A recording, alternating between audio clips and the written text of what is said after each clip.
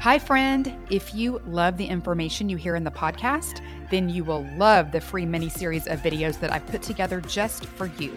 It's all about the biblical blueprint for health and teaches you exact principles I've taught to thousands of Christian women that result in weight loss, better sleep, increased energy, clearer skin, and sharper brains.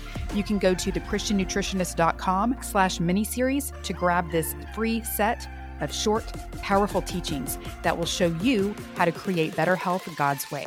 It's at thechristiannutritionist.com/miniseries. Go check it out now.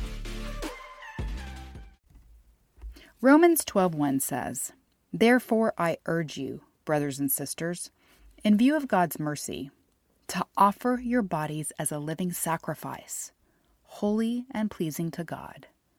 This is your true and proper worship." Sometimes I think we lose sight of how we use our bodies to impact the world.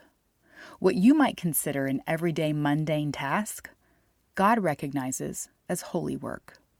You listened to a friend. You made dinner for your family. You politely chatted with the cashier. You gave your husband a big hug after work. You sent the teacher an encouraging word. You volunteered at church. You spent time reassuring your client. You tucked the kids into bed with kisses and prayers. You do a lot of holy work in the body that you have right now, no matter the shape or the size. Your body serves bodies in the body of Christ. You are a holy vessel of God's love and action. Never lose sight of that and never take it for granted. There are so many people who would love to enjoy the freedom, the movement, the work, and the people that you serve in the body that you have right now. You are wonderfully made. Take care of the body you're in so that you may continue to do your holy work in the world.